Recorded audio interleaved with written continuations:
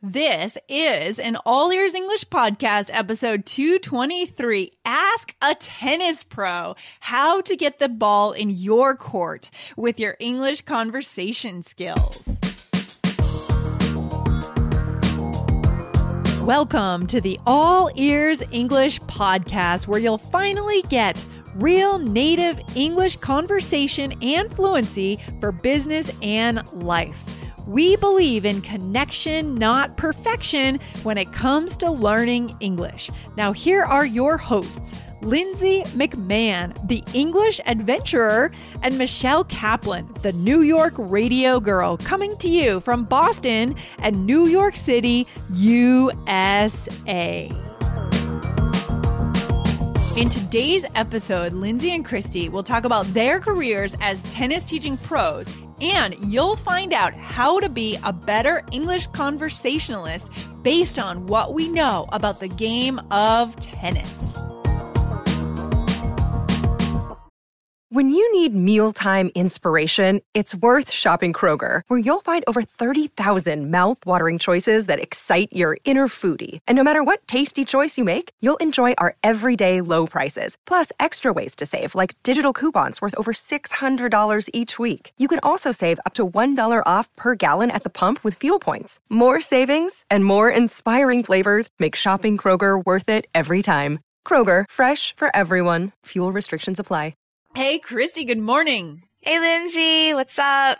Excellent. I was just thinking about tennis, and I heard you're a good tennis player. Actually, I know you're a good tennis player, Christy, because the two of us have actually hit the tennis ball a couple of times together, haven't we? When I practice, I'm okay. I haven't practiced in a bit, but yeah, it's a fortunate skill I have. It's a fortunate skill. When was the last time you hit the tennis ball, Christy? Has it been a while? God, it's been a while. I'm too embarrassed to admit it. But it's one of those things I can jump back into easily just because we both have the same experience. We grew up playing tennis. We grew up playing tennis. In my muscles. Absolutely. So here's a funny play on words, which is going to be a lame joke. Christy, it's your serve. Tell our audience how we met. Okay, that's fun. We met because we both started teaching at the same tennis club in New York City. Yeah, that's right. We taught at Sutton Tennis, didn't we? On the Upper East Side of Manhattan. And I remember I met you and, we just hit it off. We were teaching kids, right? So tennis lessons in the afternoons and teaching children. That was fun. How long did you work at Sutton Tennis, Christy? Just that one season with you. In the mornings, what I would do is I'd work on building Bumblebee Tennis, and then I'd come over and then we'd teach. Oh my God. The stories. I have to just tell you one story about it. This quick one is this. You had to teach really rich people, and this one girl, I tossed her a ball. I was really like 2 feet from her, okay, because we're doing volleys, and she was like 7 or 8, and I tossed her a ball. She missed it, so it kind of just bounced off her forehead. She goes to her mom. She tells her mom that she got hit by the ball. She needs like an ice pack and everything. And I had said, I think you're fine. And her mom turns to me and she does this like whole head back and forth, the snake thing. I don't know how to explain it to people. The snake with their head. It goes left to right. And she goes, FYI. Next time my daughter gets hit by a ball, you better put an ice pack on it. And I was like, oh my God, what is FYI? What's FYI for our listeners?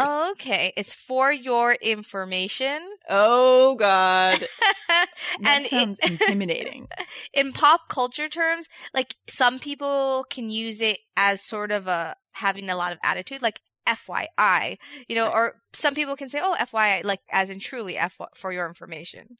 So it's all about your tone of voice. Yeah. FYI, right? So you're right. So these kids, these are Manhattan kids, right? I think, I don't quote me on this, but I think I remember having a conversation with one of the other teachers there. And he was saying that even like Woody Allen's kids play tennis at that club. Yeah. I think I taught them. You taught them. You taught Woody Allen's kids. Yeah. Oh my God, Christy. That's so funny. And yeah, so we had some real stars there. And I know in your business, you also had the children of the stars in your Bumblebee tennis. But anyways, we're not here to talk about Hollywood stars. Yeah, you definitely had a client who was really famous. Maybe we won't drop names here, but we already have. Yeah. We already have. Okay. Okay. So Christy, I want to know about tennis and how it relates to English learning and also success in life. So what is the number one thing that you've learned from your tennis career? Yeah, I guess it's my dad would say if I'm not hitting good, it takes thousands of balls. It takes thousands of hits. And it was just showing up, being consistent, coming into practice and to keep trying. And that's really what got me to becoming a pretty good tennis player. Yeah, I like that. So you played in high school, right? Mm-hmm. Did you play in college? Did you play in tournaments around Hawaii when you were a kid also? Did you do the tournament circuit? I did. It was really hard, actually, but I did. Oh, my God. We have such parallel lives. It's so funny. We have so much in common, Christy. It is. Yeah. I also did, I did the tournament stuff. Every weekend, my mom would drive me around to tennis tournaments around New England and Boston, New York State. I mean, it was a hustle. And at some point, it stopped being fun. Mm-hmm. It just got too intense, just too hard. You know? And yeah, so one of the things that I learned from tennis is that consistency is it. And so that's not only consistency in getting the ball in the court every time, it's also showing up every day for your practice. Right? Yeah. And that builds mental toughness. Yeah. So Christy, you said that you had an idea about how this could help our listeners in terms of learning English. Yeah, well, there's two things that I can think of. One is when we practice something, there's definitely days and points when we don't want to do it and we don't think it matters. But we go out there and we do it and we either get into it or we do it and we're like, okay, it's over. But each time it helps and it matters. And it's a muscle memory too.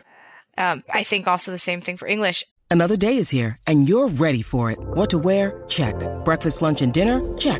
Planning for what's next and how to save for it? That's where Bank of America can help. For your financial to-dos, Bank of America has experts ready to help get you closer to your goals. Get started at one of our local financial centers or 24/7 in our mobile banking app. Find a location near you at bankofamerica.com/talktous. What would you like the power to do? Mobile banking requires downloading the app and is only available for select devices. Message and data rates may apply. Bank of America N.A., member FDIC. The other thing that I notice about tennis that's very unique compared to other sports is a sense of offense and defense. Ooh. Yeah, I don't know. In tennis, I feel like there's more of an offense and defense can go back and forth between 1 point. What does that mean? Can you explain that a little bit more? Sure. Offense means when you're, I'm going to say on the offense, when you sort of have the upper hand. Like in basketball, maybe you're on the side of your basket. Okay, so you're pushing, you're being more aggressive. Yes, exactly. So you're more aggressive. You have the upper hand. Should we explain upper hand? Yeah, I mean, I think you just did. So this is an idiom that maybe our listeners want to know, right? To have the upper hand, kind of to be ahead, to be in control. Yes. So, and defense is when you're not, you don't have the upper hand and you're sort of just trying to defend from losing the point. And in basketball, you would be if you're on defense, you're on the side of your opponent's basket. And in tennis, you can be on the defense often. Often you could be the one being pushed around the court, barely getting to the ball, just trying to not lose the point, and the other person can be on the offense. And all of a sudden it can change. The person can all of a sudden have a high shot and now be on the offense. And what's challenging about this is that there's a huge amount of mental toughness that you have where when you're up and you're on the offense, you just won that point. You're like, yeah, you see Rafael Nadal, he's just like, he pulls in his elbow. He pumps his fist. And he's excited. And he's on that offense almost mentally. But then it's so easy. You make one mistake and now you feel like you're constantly on the defense, just trying to stay into the point. And I think that's sort of the same in interactions. Interesting. How so? How is it the same? It's the same, not in the aggressiveness, but in that sometimes we can get caught up with a thought. Like that we just said something stupid and all of a sudden we're constantly thinking about it. And then the next thing we say, we're embarrassed. The next thing, and also we're stuttering and we think, oh, we're terrible at this. Oh my God, you're right. It could become a downward spiral. Yeah. Yeah, that's a good point. And vice versa. On the other hand, like when we see Rafa, I'm sure we have some Rafa fans here because we have a lot of listeners in Spain. So you guys can do a shout out to Rafa Nadal here. But when we see Rafa pumping his fist, we feel that way when we say something in English and we're able, that sounds good, that makes sense, that sounds natural. We're able to keep that conversation going with a native speaker, right, Christy? Yeah, they say something where they validate what we're saying, or you say a funny joke, they get it. Oh, that's the ultimate, the best thing in a new language, when you can tell a joke and people laugh. Oh, I like it. Yeah. So cool. it's interesting. And I think the insight to take from this is try to be aware of it, because the reality is it's just a thought process, and you can change your thought process. You can say, okay, take a deep breath and say, okay, maybe I just said something. They didn't get it. They don't, they understand. Take a deep breath and say, I got this. And that's what we see in tennis. We're looking at our strings. We're breathing, retraining our thoughts. Absolutely. So I think this is perfect because tennis is a really good parallel to English, because mental toughness is huge in tennis, more so than other sports, as we've just talked about. So guys, make sure that the ball is in your court. Another idiom, right? Keep the ball in your court by telling yourself, hey, I got this. I'm going to get out there and speak, and it's okay if I make a mistake. I'm still in the game and I'm on top. I have the upper hand. Yeah, so keep it positive. And then if you ever trip up, you say something that you feel embarrassed about, take a deep breath.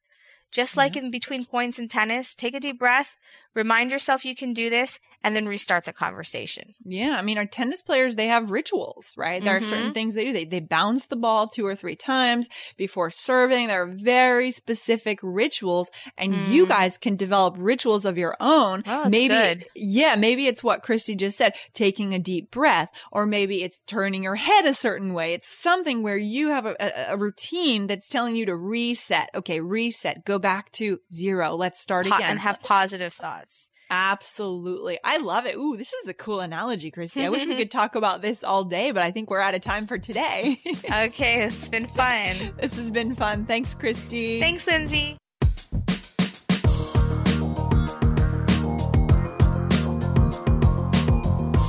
Thanks for listening to All Ears English. And if you believe in connection, not perfection, follow our show wherever you listen to podcasts to make sure you don't miss anything. See you next time.